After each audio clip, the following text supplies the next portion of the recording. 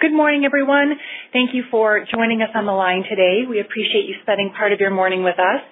We also have a sports journalism class listening in on today's call, so a special welcome to those students. To keep our Q&A session as efficient and content-packed as possible, I respectfully ask that you skip any personal greetings and start right away with your question.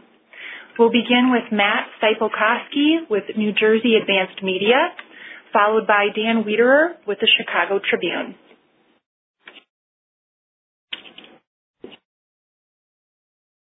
Go ahead with your question, Matt.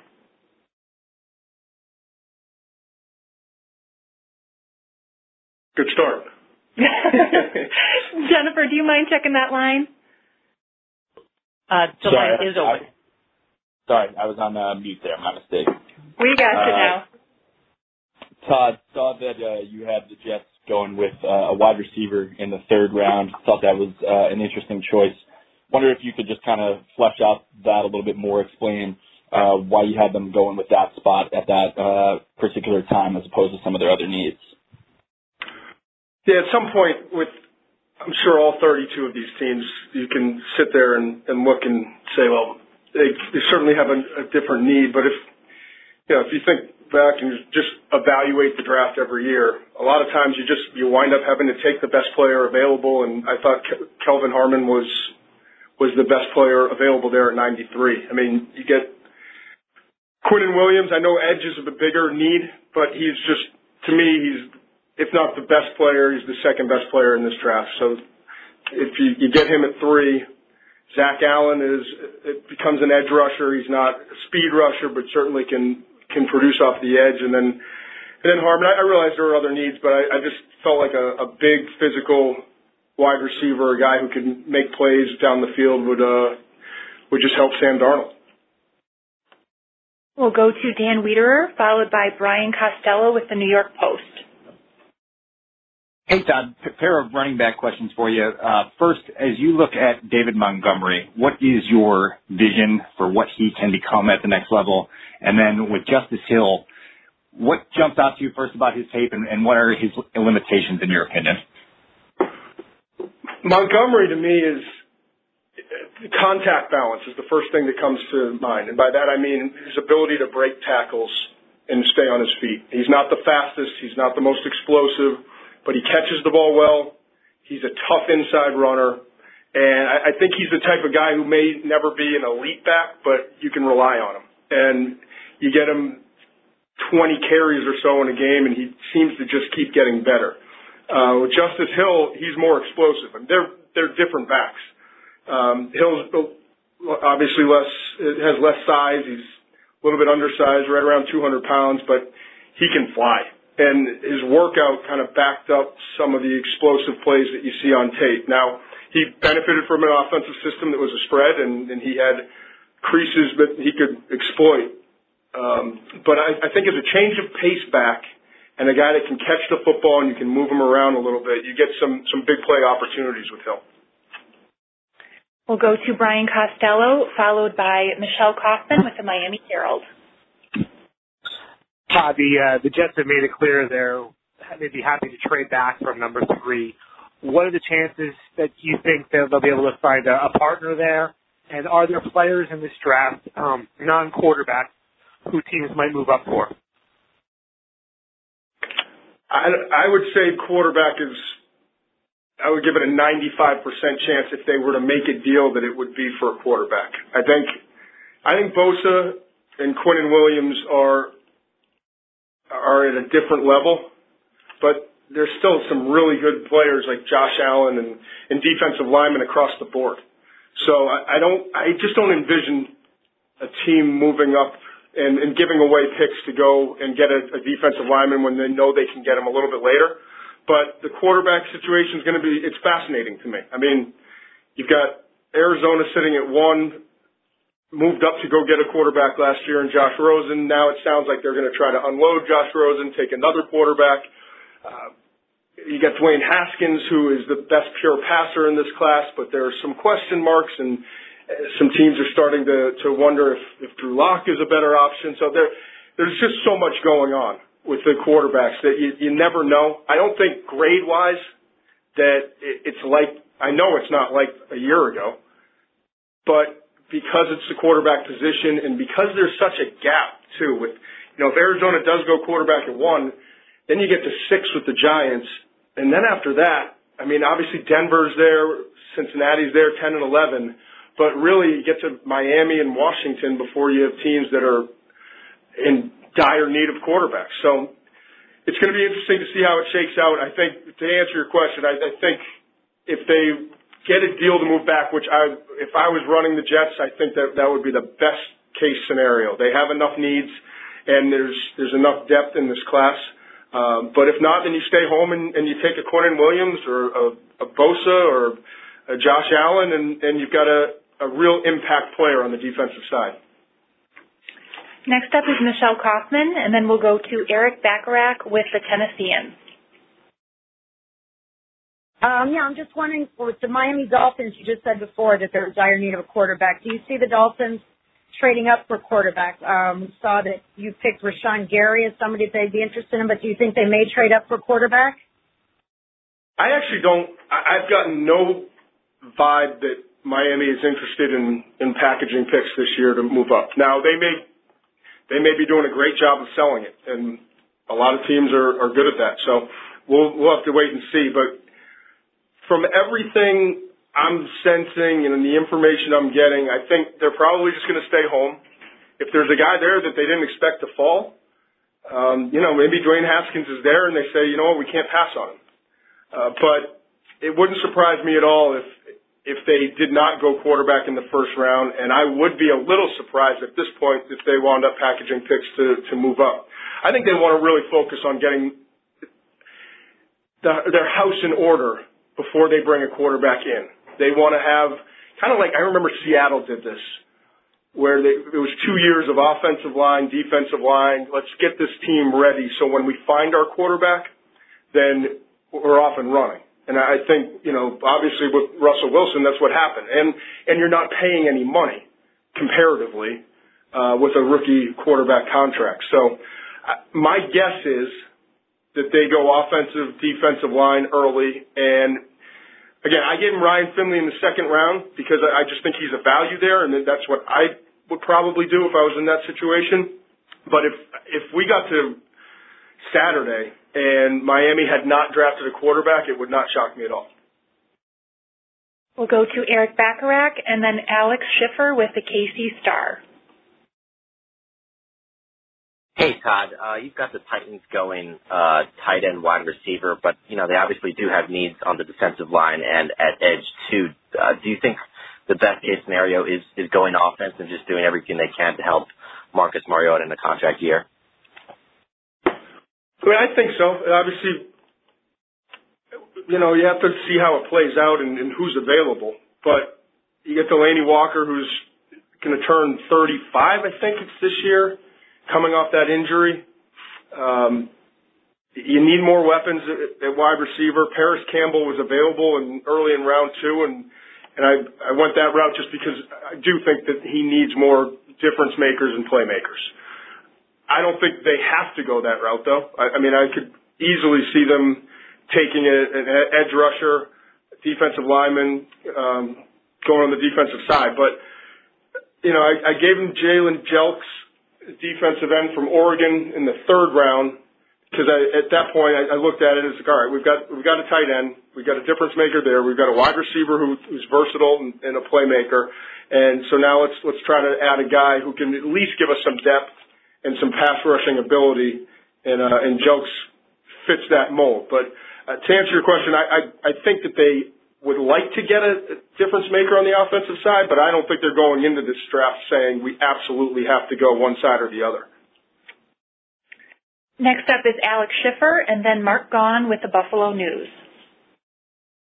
Hey, Todd, I saw in your mock draft you had the Chiefs taking Bradbury in the first round, and then a running back and a linebacker in the second, and a wide receiver in the third.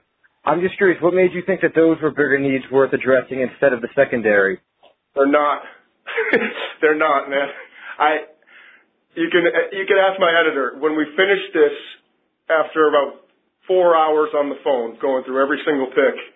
That was the one team went back. And I do the preseason games for Kansas City. I know this team well, and I know that they need help on the defensive side. You know, they've tried to address it a little bit, but every time their pick came up, I looked at the board and there were just better players. And I'm always, and it may be wrong of me, but I always would rather take the significantly better football player, if that's what I believe, than reach for a need. And when we got up to the first pick, 29, Bradbury's best interior offensive lineman in this class and fits what they want to do. Miles Sanders, I think, is the more tape I watch of him, the more I see the explosiveness and the versatility and the potential. Polite, they could use another edge rusher, which team in the league couldn't. And then Isabella was sitting there, and I thought he was a value at 92 compared to the defensive backs that were on the board. So I knew this question was going to come up.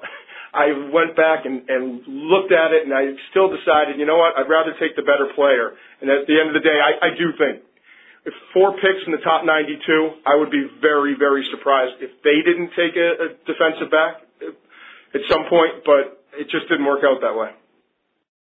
Next up is Mark Gaughan, and then Matt Baker with the Tampa Bay Times. Todd, do you view Ed Oliver as a little bit of a risky pick, given he wasn't, as dominant in 2018, and he had the sideline issue? What do you think about it, the risk factor on Ed Oliver? Yeah, I would throw out the sideline issue. I think it's a non-issue, to be honest with you. I think there was a lot going on there. There was frustration from the coaching staff that he clearly was playing it safe. I mean, he's got potentially $20 million that's sitting there. He was the face of that program. He did everything right for 2.5 years, and he was just being cautious about an injury so that he didn't jeopardize his future and his family's future, and I will never blame a player for that. I get what you're saying in terms of the production and the way he finished. I also think that he could have been used differently and more effectively. I think playing at nose tackle really kind of limited him. I think he's a 3 technique, meaning get him on the outside shoulder of the guard, let him explode up the field, and let him do what he does best, which is go chase and make plays on the move. That's who he is. And he's not a finished product, which can be a good thing. If he gets with a defensive line coach that can work on his hands and teach him how to finish, listen, he's not Aaron Donald. I know the comparison was made a lot. There are similarities there in terms of the size, the speed, the explosiveness. Donald was just always a natural finisher as a pass rusher because he knew how to advance his rush while he was engaged with the offensive lineman, and that's what Ed's got to work on. But if he's developed properly, he's got a chance to be one of the 2 or 3 best players in this draft class. So I don't anywhere past pick 3 or 4. I don't think it's a reach at all for Ed Oliver. We'll go to Matt Baker and then Kyle Fredrickson with the Denver Post. Hey, Todd, what's your assessment of Ja'Kai Polite since the end of the season and how far he's fallen? He's a tough one because there's a lot of potential on tape when you evaluate him. He's long. I think he plays fast. I think he plays faster than he times. He's athletic. And I think he can be a very good pass rusher. And outside a quarterback, that's probably the most important trait or attribute that you're looking for in the league right now. So that's all there. He didn't do himself any favors. It's well documented, some of the interviews and the whole pre-draft process. But hopefully for Polite, he gets in the league with the right supporting cast, the right situation, builds confidence, and just takes off because he's got talent. He's got enough talent to become an every down starter, and certainly early in his career he can be a situational pass rusher that makes a difference. Next up is Kyle Fredrickson and then Paul Domowitch with the Philadelphia Inquirer. Hey, Todd. Wyoming safety Andrew Wingard was a tackle machine in the Mountain West, but figures to be pretty undersized in an NFL secondary. How do you evaluate Wingard's skill set and the chances he's drafted on day 3? I think he will be drafted. I actually was just putting together our book, if you will, the final kind of the rankings and going through, and I wound up putting him a lot higher than I expected because I watched his tape late, and I think he's a better player than people are giving him credit for. I gave him a 4th, 5th round grade. I think in a class that's loaded with safeties, this is one of the better safety classes in recent years with John Abram from Mississippi State, Taylor Rapp from Washington, Darnell Savage from Maryland, Nasir Adderley from Delaware, so on and so forth. There's a bunch of really good players, but I had him in the top 20 safeties, and I think he's going to wind up being a good pro. And I think he's going to be a really good special teams player early because he's got some juice, and he's got that mentality, and he's a really good tackler. I like his tape. Like I said, I liked it a lot more than I expected to when I circled back and saw his tape late in this process. Paul Domowitch is up, and then we'll go to Mike Chappell with Fox 59 Indianapolis. Yeah, Todd, I wanted to ask you about the day 2 group of running backs as it pertains to the Eagles. They've got 2 second-round picks. They added Jordan Howard, who they hope is going to help them on 1st and 2nd down. But in that day 2 group, who is the most well-rounded, versatile running back that would that can help them on 3rd down, that can be a 3-down back? Right.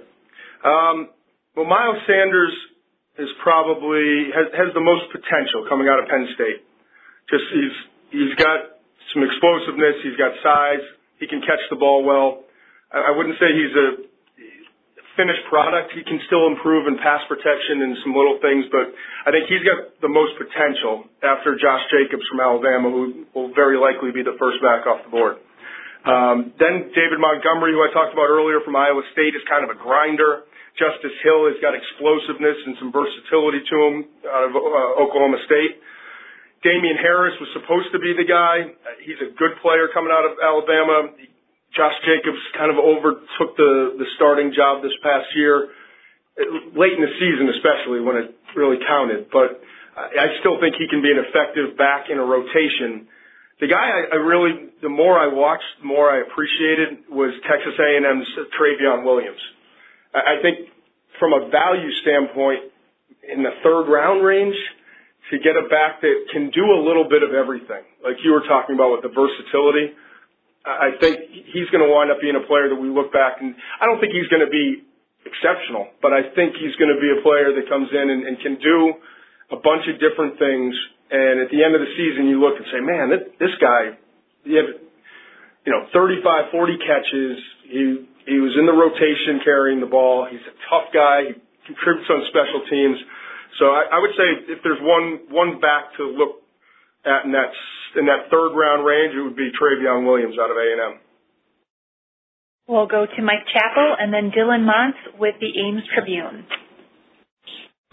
Todd, I'm curious your impressions of the job Chris Ballard has done the last 2 drafts, his first 2 in Indy, and then the fact he's got 4 picks in the first 3 rounds, 3 of the top 59. How do you think? I see you've got him going, safety, wide receiver, defensive line. Do you think this draft will allow him to continue building this roster through the draft? I'm a big fan. I think Chris Ballard gets it. I think from an evaluation standpoint and an organizational standpoint, just what he's had to manage and what he's gone through, how depleted that roster was because of some mismanagement, and what he's been able to do in a short period of time. When you look at these last, Malik Hooker, 2 years ago with that group, and then Quentin Nelson and Darius Leonard. I mean, that was one of the best combinations of 1st and 2nd round picks that we had in the entire draft last year. And 2 guys that are going to be and continue to be premier players for them on each side of the ball. So I think Chris has done a great job. It's hard to even argue that. What they've been able to do and turn things around. And then the coaching situation they went through as well. So I think what I have seen from him is he's going to find the best player. And it may not be at a position that jumps out, and it may not be the position that everyone wants, but he's going to find a good football player, especially in the early rounds. And, I can mock whoever I want there and make my guesses, and we all know the needs that they have. They could use, they could use another defensive back. They could use a little bit more help at receiver, more pass rushers. And that's kind of where I went with them, with Abram, who I think is a great player coming out of Mississippi State. A.J. Brown, a slot receiver, big physical guy. Draymond Jones at 59 I think would be a value coming out of Ohio State. It kind of all clicked for him this past year. And then Julian Love is another good football player, probably a little bit better in zone than man-to-man, but has really good instincts and will support the run. So, I think Ballard has proven so far what he can do, and I think the Colts are in really good hands. We'll go to Dylan Montz and then Jory Epstein with USA Today. Hey, Todd. I wanted to ask you about Hakeem Butler from Iowa State and maybe what his prospects are and how he's helped himself with his combine performance, his pro day performance, and kind of maybe where you see him going. And then also Brian Peavy, the cornerback from Iowa State, maybe what you expect or see from him. Well, Hakeem, he's just a big, physical, strong dude. And he's like a power forward in basketball. He knows how to post guys up. He's really good in the red zone. He has some drops. I think that's the one thing if you look at his tape and as you go through the course of the season, you'd like to see a little bit more consistency with the focus catches. But I think in a class that has a lot of receivers like him, I would put him up there, near the top of these big receivers. It's a unique group. And from DK Metcalf, obviously 228 pounds, running the 4.33. A.J. Brown's a big, strong, sturdy slot receiver, also coming out of Mississippi. N'Keal Harry from Arizona State is a big guy, another possession receiver, but has a little bit of juice. And then J.J. Arcega-Whiteside, Miles Boykin from Notre Dame. There's a bunch of 6'3", 6'4" wide receivers in this class. But I think Hakeem's got a chance. If it's not in the second round, it'll be early in the third. But wide receivers aren't lasting as long as they used to. And something tells me he'll be off the board by certainly the top 80 picks or so. But it wouldn't surprise me if it was late in the second round. Jory Epstein is next, and then Scott Petrak with the Chronicle Telegram. Hi, Todd. Thanks so much for your time. I was wondering if you had a chance to watch tape on Longhorn prospects Gary Johnson and or Brecken Hager, and if so, where do you see them going, and what do you think they can offer the teams? Johnson, his tape is a little up and down, but the workout numbers and the speed stand out, and I think there's potential there, and anytime you get a guy that can go and cover kicks and has the speed to get down the field, and you can work to develop him, I think it's only going to help him. So I would guess that Johnson probably somewhere in the middle of day 3, somewhere in that range, and it wouldn't surprise me if he continued to get better over time, just because he has that ability and just like the raw talent. You don't see a lot of guys that can at his size that can wind up running and have that kind of explosiveness. We'll go to Scott Petrak and then Chris Thomason with the St. Paul Pioneer Press. Hey, Todd, the Browns are in a different position for them, not having a top 5 pick, and I know anything can happen by the time you get to 49, but who are some DBs and maybe linebackers? I know it might not be the best linebacker group, but at those positions, guys that might be there for them at 49 and then in the third round. Well, DB class is good. The safety group is, as I mentioned before, is probably better than the cornerback class. I think Byron Murphy, DeAndre Baker, Greedy Williams are all going to be first-round picks. Washington, Georgia, LSU, respectively. After that, I think the second-round range, and maybe you could see one or two of these guys sneak in, but Rock Ya-Sin from Temple he's not the biggest guy, but he's tough. Physical. He I could see him being a Cleveland Brown. He's their type of player. Justin Lane, I think, is underrated coming out of Michigan State.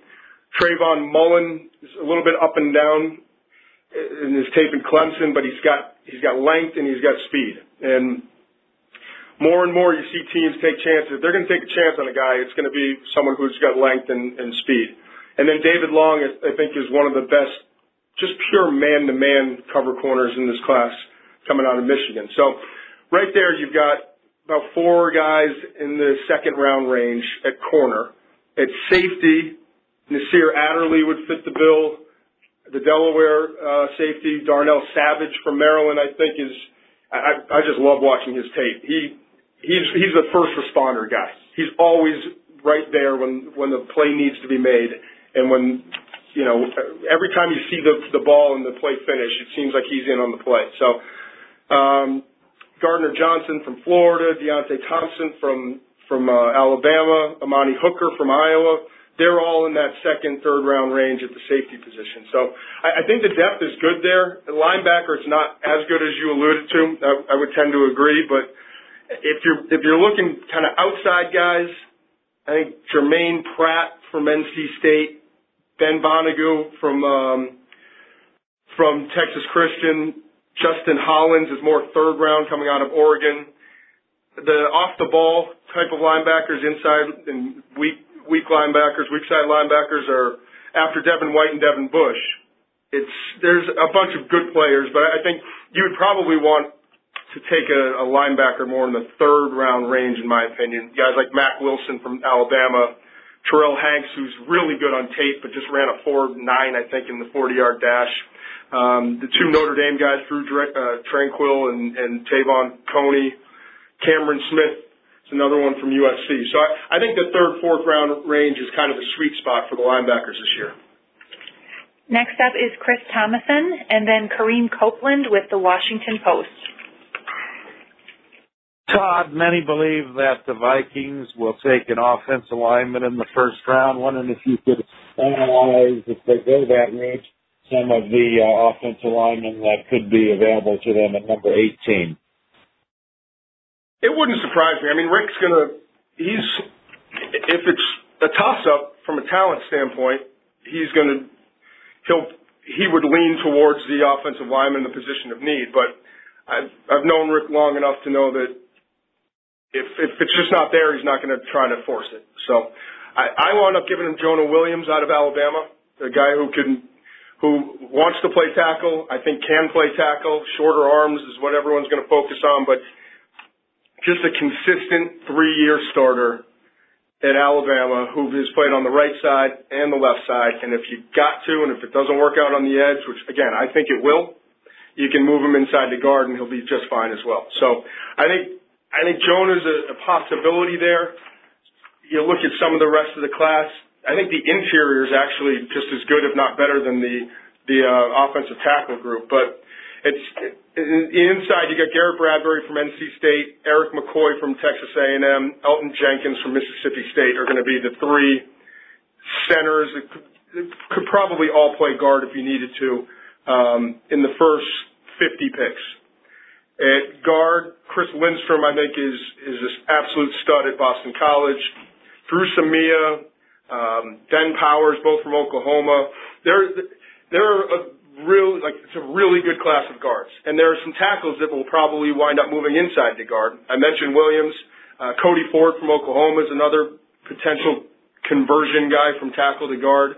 And Titus Howard is kind of overlooked at this point, but I think he's at least in the first 2 rounds coming out of Alabama State. Andre Dillard's the most athletic left tackle from Washington State.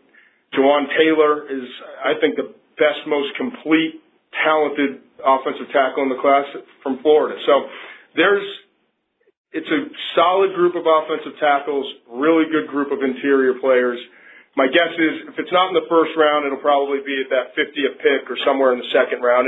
And Rick loves to move around too, so it wouldn't surprise me if they targeted a guy and went and got him. If it's not in the first round, then in round 2. Kareem Copeland is up, and then we'll go to Paula Pash with the Oakland Press. Hey, Todd, quick question about two guys that you have in the 20s, Greedy Williams and Farrell from Clemson. Just your evaluation of those two guys, and if you think they could light up and possibly get into that first half of the first round. Greedy, and who was the second guy? Farrell. Oh, okay. Gotcha. Cleveland. Yep. Okay.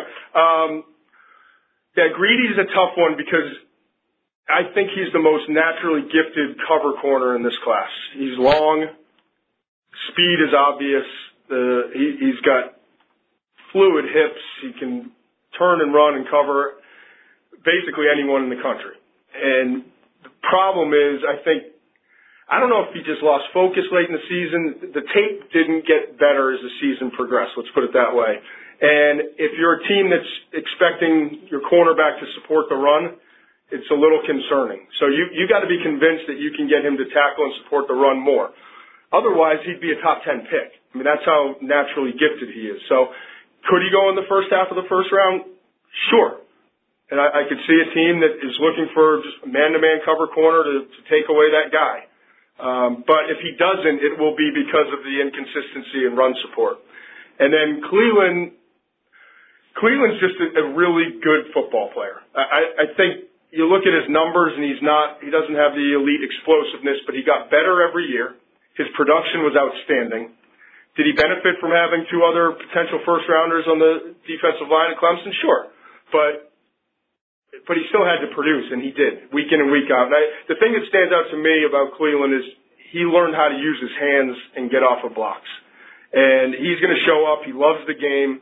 The coaching staff loves him and kind of what he brings to the locker room, and he's just going to be a team guy. So I don't know that he'll be a top 15, 20 pick, but I do think he'll be a first-round pick, and I think he's going to be a steady, productive player in the league.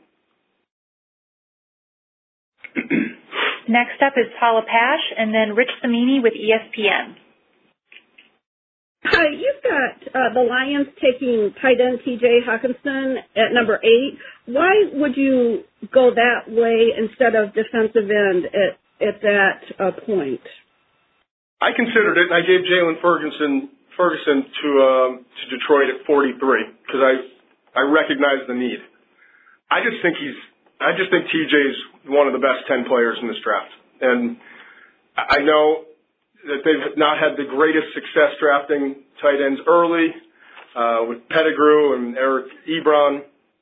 But I don't know. You don't often find guys coming out of college that can block inline and you can flex them out and can be as successful blocking as they are running routes and creating after the catch. I think he's one of the more complete football players in this draft, and I just don't think you can go wrong with Hawkinson. So if I was drafting and had the opportunity in that situation, I think Hawkinson would be the choice. But I could understand defensive end, obviously, and that's why I went with Ferguson, who 17.5 sacks this past year, led the FBS, and I think if developed properly, Ferguson's got a chance to be a really good player. He's one of a handful of guys I think that will be available. That's another part of it too. Sometimes you have to look at the combination of picks. Like what's the pairing? So if I go with the defensive end at 8, I'm then getting a tight end who's the 4th or 5th best tight end at 43. And the drop off from Irv Smith, Noah Fant, and Hawkinson to tight end 4 and tight end 5 is so severe and significant compared to what the drop off is from defensive end number 2 or 3 to the 5th or 6th guy. So, at the time I just went with the best player, but I think you'd rather have Hawkinson, Ferguson than a defensive end tight end combination if you reverse the order. We'll go to Rich Samini and then Dave Burkett with the Detroit Free Press. Yeah, Todd, a Jets-related question with the third pick. They say they're going to continue to play a 3-4 front with Greg Williams. So I'm wondering if they go Quinnen Williams, where do you see him fitting in schematically? I mean, what's his best fit for that type of scheme? Yeah, I think he's scheme versatile. And I struggled with this one because I get it. Josh Allen would have been the easier choice because he's an edge guy and he's played that 3-4 outside linebacker and is probably going to be a plug-and-play starter right away and can be an impact player as a pass rusher and is competent dropping into coverage. I just think Quinnen's special. I really do. And that's what it came down to. And you can move guys around. You know how it is. It's a base 3-4, but sometimes you watch the tape and the base 3-4 looks like a 4-man front and guys are moving around. And I just think if you get an opportunity to draft a difference maker the way I think that Quinnen can be in the league, you got to take advantage. And what I saw from him this year, I honestly, when I was done evaluating the tape, thought he was the best defensive player in all of college football this year. And the power that he has, in addition to that quick first step, hand usage, and finishing, and then showing up in big games. Like when they needed him the most, he was there. LSU, Georgia, the playoffs. I mean, he was the most, until he injured his hand, which he's had repaired with a finger, he was the most dominant player in the college football playoff and the SEC championship game. So I struggled with it. I get what you're saying, but I went with Quinnen just because I could sleep better at night knowing that I got the better football player. Next is Dave Burkett and then Don Marcus with the Baltimore Sun. Hey, Todd, thanks for the call. You kind of answered my question 2 questions ago, but maybe you can expand on it a little bit more. Just the drop-off or the depth on the defensive line class, I guess, both interior and at the edge position. If the Lions weren't to go, pass rusher in round 1, what caliber player are they getting in round 2 or 3 at those positions? Yeah, I'm glad you asked. On the edge, you've got Bosa, Rashawn Gary from Michigan, Montez Sweat, Mississippi State, Cleveland Ferrell, who we talked about earlier, Clemson. I think those are the guys that I feel pretty strongly about that will wind up being first rounders. You could throw Josh Allen in there as well. He's more of an outside backer, 3-4 guy.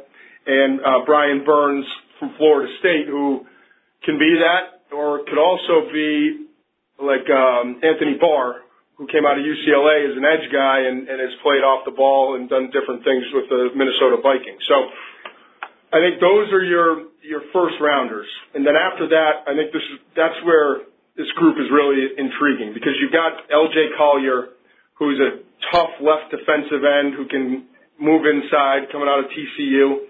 I think he could be a late first, early second. Jalen Ferguson, I mentioned, just a pass rusher. O'Shane Zimenez from Old Dominion, who's got ability. I think he's not quite there yet, but he's got the potential to be a good pass rusher.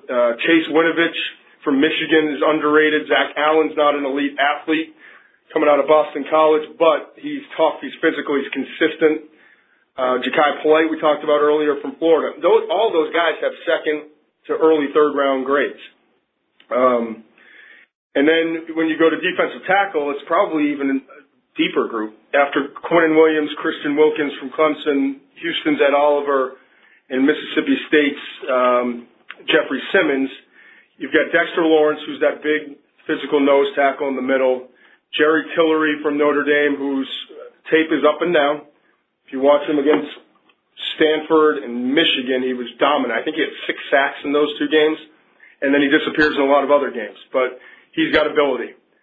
Draymond Jones, I mentioned earlier, from Ohio State. Gerald Willis had some issues early in his career. Was at Florida, transferred to Miami, but the Miami staff swears by him now, and he's really matured. So all of those guys are second round as well. So there's a lot of depth. To go back to the point with tight end, after those top 3 of Hawkinson, Fant, and Irv Smith Jr., I like Jay Sternberger from Texas A&M, but I've got a third-round grade on him. Dawson Knox, same thing, from Mississippi. Kahali Warren from San Diego State, another third-rounder. So I think the drop-off is pretty significant at tight end compared to that defensive front. Next up is Don Marcus and then Matt Lombardo with New Jersey Advanced Media. Todd, you touched on Darnell Savage earlier. How much did his performance at the Combine help his stock and maybe make people pay more attention to his tapes? And is it similar to what happened with DJ Moore last year? I think it helped, but everyone who's evaluated him and really I think for some, coaches who are late in the process, that type of thing, I think it helped catch people's eye, but his tape is really good. He's just a really good football player. I mentioned how good the safety class is. He doesn't get out of the second round, in my opinion. I think he's one of the top 40 or so players in this class. I've got him as the third safety behind John Abram and Taylor Rapp, and ahead of guys like Nasir Adderley and Gardner Johnson and Deontay Thompson, who got a lot of publicity at Alabama early on. Again, really good group. I think I've got 6 safeties with first and second round grades, which feels like a lot, and then another 5 guys in the third round. So it's a really deep group, but I think Savage is going to be one of the top 3 or 4 safeties taken, and like I said, he's just always around the ball. The first thing I wrote in my report is first responder. I don't know why that jumped out to me. I said it earlier, and I'll repeat it now. He's always the first guy there because he reads it, he sees it, takes good angles, and he closes in a hurry. And we saw that in the workout with the ability that he has. Matt Lombardo is up, and then Alex Halstead with 24/7 Sports. Hey, Todd, there's been some reporting lately that Dwayne Haskins is sliding, and you mentioned earlier that some teams might look at Drew Lock as a better option there. Just curious what's causing that slide, and if you had any indication of what some of the issues might be that teams are starting to see in Haskins. Some of the questions. Yeah, I think it's funny because I talk to guys in the league, and it's like one week it's Haskins' week to slide, and the next week it's going to be Lock's week. And when it's all said and done, you evaluate them the way you evaluate them, and I think this part of the process is about getting to know them because you've done the tape. I think if you're going to make an argument for Lock over Haskins, hypothetically, the argument is similar size, similar arm, better athlete, 46 starts compared to 14, confidence, kills it on the board when you sit down and talk football with them. Haskins, very smart, best pure pocket passer in this class. But if you're a scout that is pushing your GM to go the route of Lock, you're banging on the table for the experience that he has and some of the other things. I think I don't see it, and I thought he was in phenomenal shape for him at Ohio State's Pro Day, and I think he's taking the process seriously. I know from talking to people there, it's taken him a little while to fall in love with the process, and by that I mean going to the weight room and working out and keeping himself in great shape. And so I think if you're looking for a reason for failure, which that's what scouts do, and they have to do it, I think you're just concerned about is he always going to be in great shape and take care of himself and those sorts of things. But and the lack of experience that he comes in with. But again, I really like him. I have him rated ahead of Drew Lock, and I would argue for him based especially on the tape and the consistency of the tape. There's less of it, but he faced adversity against Penn State, and the second half bounced back from what was his worst half of football, in my opinion. And then in the final 3 games, I mean, when they needed him, Michigan, rivalry game, Northwestern, Big Ten championship game, Washington is going to have 60 players drafted from that defense, and different defensive styles. Don Brown, everyone's like, yeah, well, it's man-to-man coverage. Well, the next week was Northwestern. Pat Fitzgerald, who's one of the better defensive minds.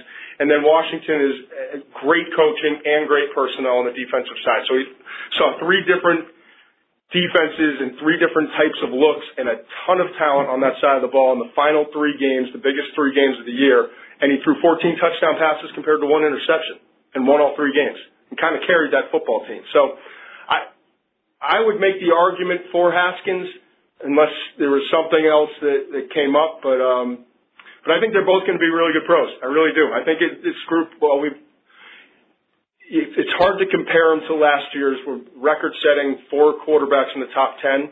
I still think that we have 3 really good quarterbacks at the top this year, all 3 of which, if put in the right situation, have a chance to be successful starters in the league. Next up is Alex Halstead, and then Kelly Lyle with the Fort Collins Colorado. Hey, Todd. Mel mentioned the other week Brian Peavy from Iowa State could sneak into the draft. I know he's undersized at 5'9".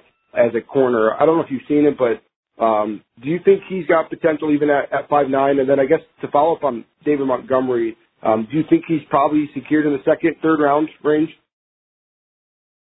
Yeah, I think work in reverse order. I think Montgomery's going to be a day 2 pick.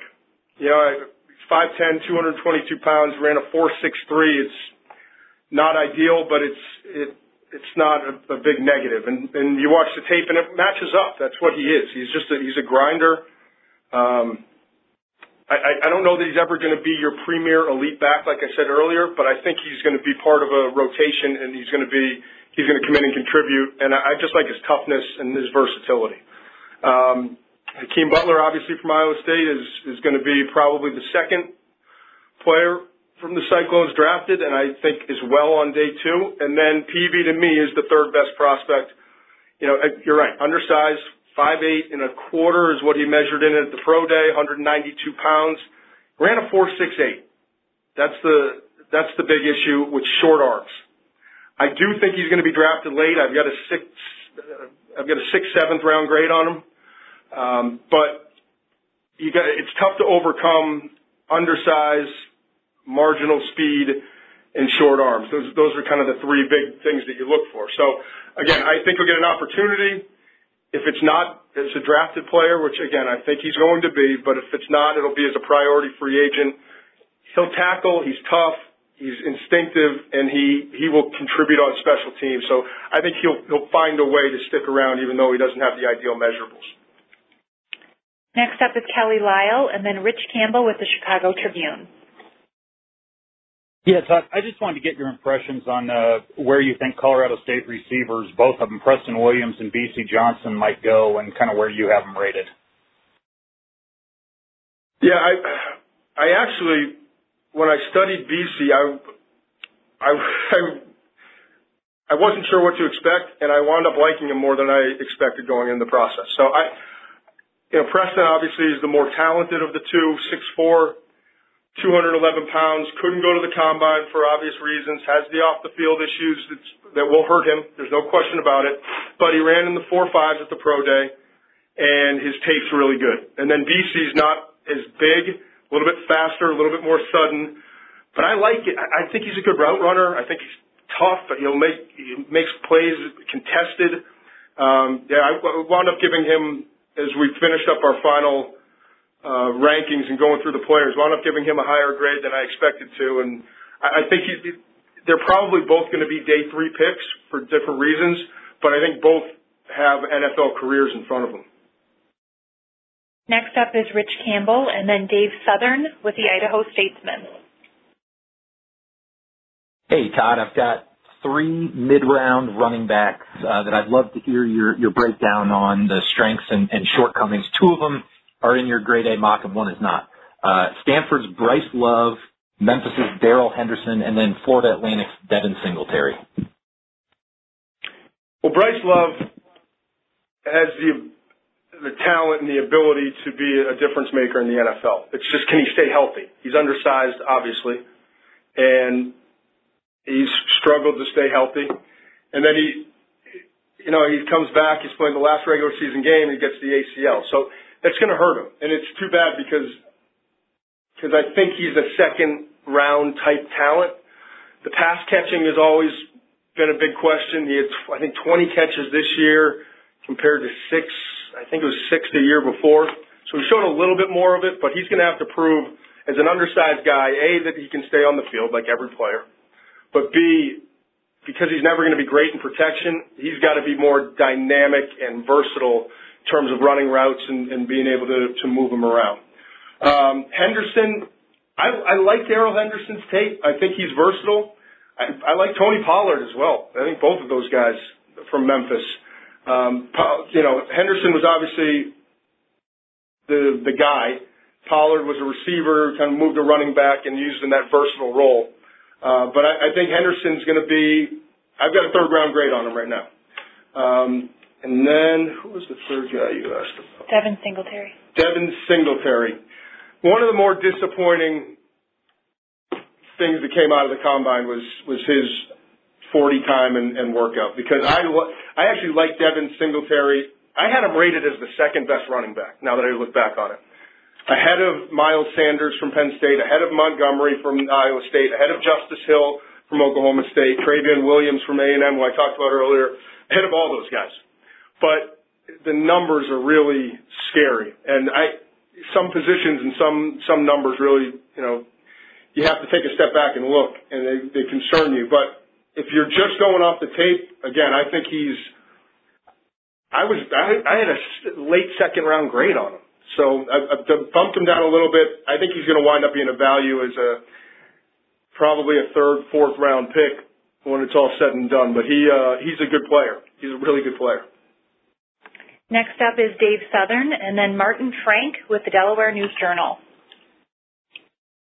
Hey, Todd, I wanted to hear your thoughts on Brett Rippon. If you think he'll be the first Boise State quarterback taken in 44 years, and then also, by chance, you've gotten to take a look at his teammate, running back Alexander Madison. Yeah, we had the conference championship game, so I've seen a lot of them, of both of them. With Rippon, I don't know. If he does get drafted, it will be late.